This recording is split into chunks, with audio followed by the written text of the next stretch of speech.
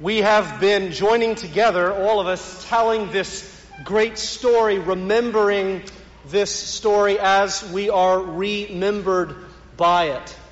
And we want to stop for a moment and focus in on one of the themes of this story, the theme of this year's vigil, the theme that we see in Isaiah chapter 35, so beautifully delivered a few minutes ago.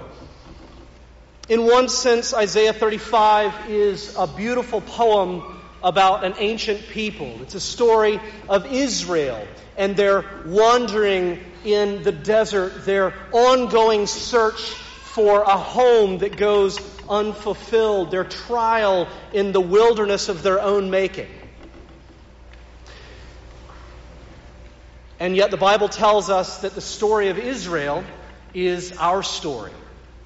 That it's the story of the world. That it's the story of the human condition.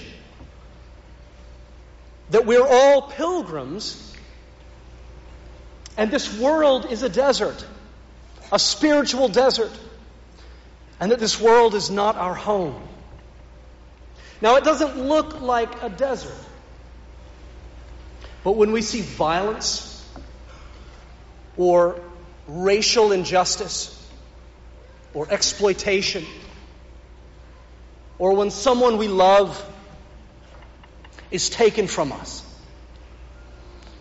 why do we feel in our bones that deep sense of wrongness? This is not the way things are supposed to be. When you look at our most enduring, most popular stories like Star Wars or Harry Potter, these are stories that often tell us that there's more to this world than we can see or hear or touch or taste. They point us to an enchanted world, a world full of cosmic forces, and children and adults alike yearn to know that there's a world beyond the world of the Muggles, that there is a magical, enchanted world, if only we could discover it. I think when we feel these feelings inside, it's because some small part of us remembers this is the desert. This is not our home. And yet many, many, many people have forgotten that there is anything more than the desert. Many people have forgotten that there's anything beyond this. And when that happens, when we begin to believe that this is all there is and there is nothing beyond this, when we begin to believe that, then we begin to do whatever we have to do to make this world into a permanent home.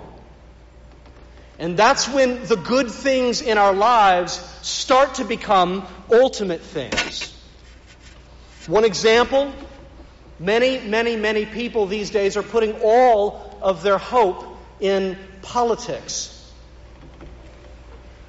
We believe that with the right administration, we can turn the desert into a permanent home. We can make it habitable, maybe even flourish. So to quote Rabbi Lord Jonathan Sacks, people to the right dream of a golden past that never was. People on the left yearn for a utopian future that never will be. And yet people on the left and the right are experiencing this longing more and more and more as a kind of religious longing. More and more people are finding their entire sense of identity and meaning and purpose in party affiliation. And you know, the litmus test to know whether or not politics has become a religion for you, how do you treat people with whom you disagree? How do you view people on the other side of the aisle? Are they merely people who have different ideas? Or are they heretics? Are they blasphemers who don't deserve to be heard? Government is essential, and good leaders can make a tremendous difference in the lives of many people. Regardless of who you voted for in the last election, regardless of who you vote for in the coming election, no administration can turn the desert into a garden. This is not our home. Now, of course, many of you know this. And you're tired of the political polarization. You say, I know life isn't about politics. And many people say, I'll tell you what life is about. Life is about love. Love is what life is all about. And of course, often we mean romantic love, the passion of human love. I think like politics, love has become its own religion in our society. And people say, if I could only find someone to love for the rest of my life, if only I could find somebody who would love me, then it would be enough. And I wouldn't have this longing. And I would be satisfied. It's so tempting to think that marrying the right person will bring us contentment. And so, some people never get married because they never find someone who checks all the boxes. Some people are afraid that if they never get married, never have kids, they'll never be complete. They'll never be whole.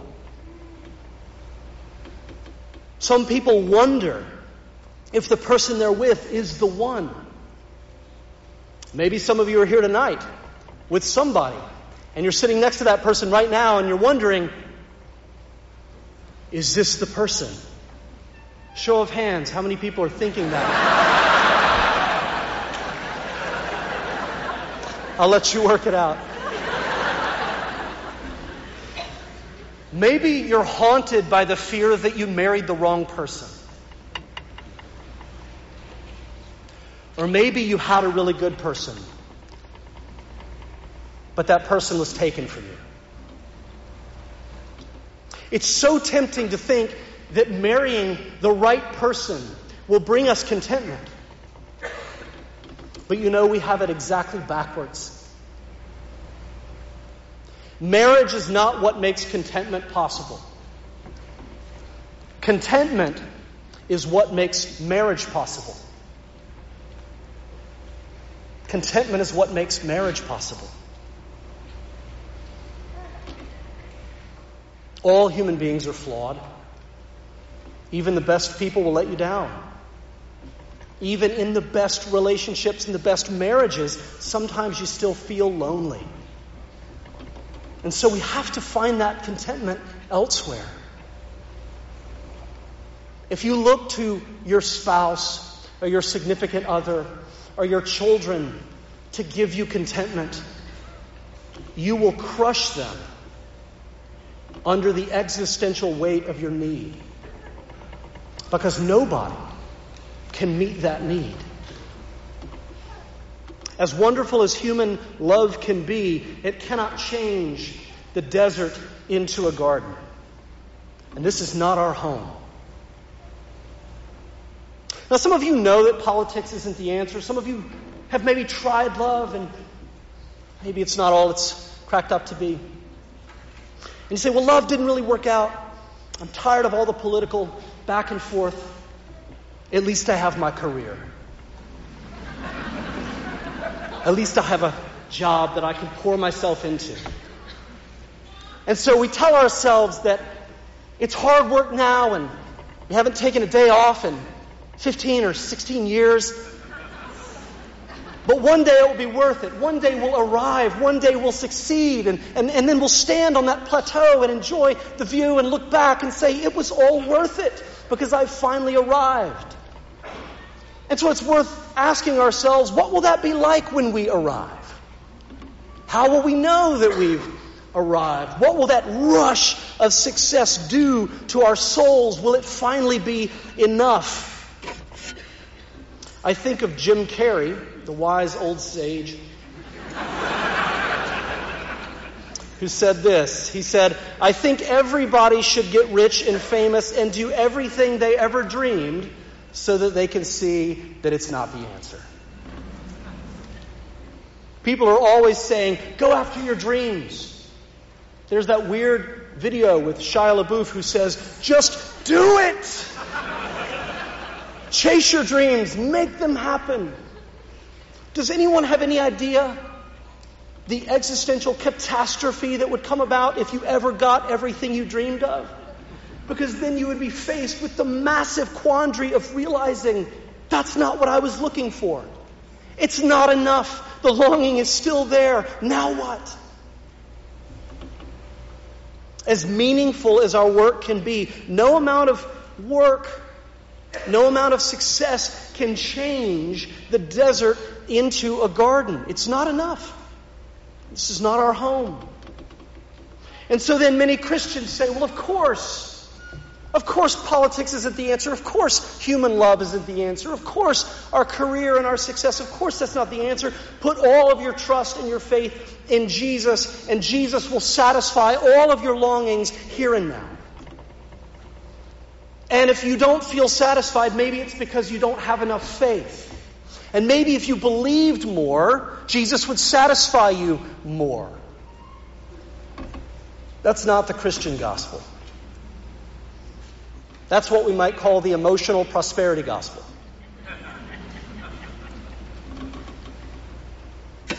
Isaiah 35 tells us that this world is not our home, which means that we will never be fully satisfied here and now. But then Isaiah 35 goes on to say, even though this world is not our home now, one day this world will be our home. One day this will be the place where we are made whole and satisfied. In Isaiah 35, a miracle happens. As the pilgrims wander through the desert begins to transform around them. The wilderness and the dry land shall be glad, it says. The desert shall rejoice and blossom like the crocus. It shall blossom abundantly and rejoice with joy and singing. And then the pilgrims themselves begin to be transformed. The blind can see, the deaf can hear, the lame can walk, the mute can sing. And then the pilgrims come to a great highway. And that highway brings them streaming into the city of God. Verse 10, and the ransomed of the Lord shall return and come to Zion with singing. Everlasting joy shall be upon their heads. They shall obtain gladness and joy, and sorrow and sighing shall flee away. One day God Himself is going to turn the desert of this world into a garden. One day the desert of loneliness will give way to the garden of communion. One day the desert of racial division will give way to the garden of one global, multi-ethnic family who all share the same name. One day the desert of violence will become the garden of shalom, and one day the desert of death and dying will become the garden of eternal life. This is the home that we were made for. This is the home that we long for. And if you know this, if you know that even though we're in the desert now, one day this desert will become a garden and a great city and we will be welcomed home. If you know this, number one, you can give this life permission to be imperfect.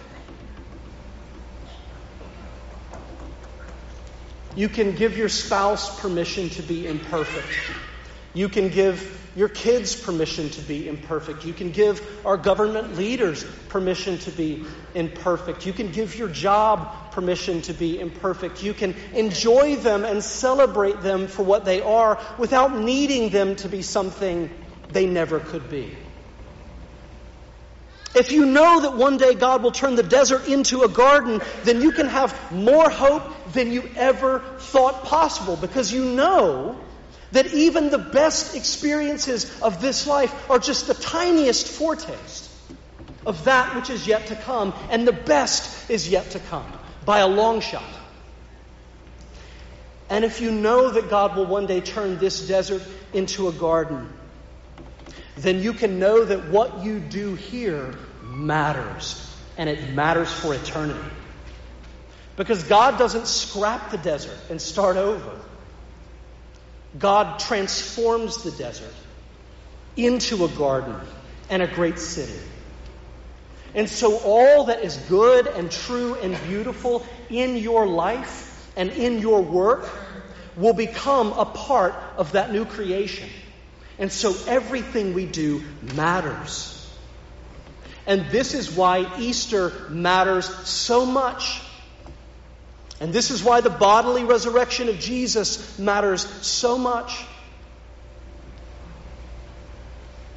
Because a resurrected Jesus is the first sign of a resurrected world.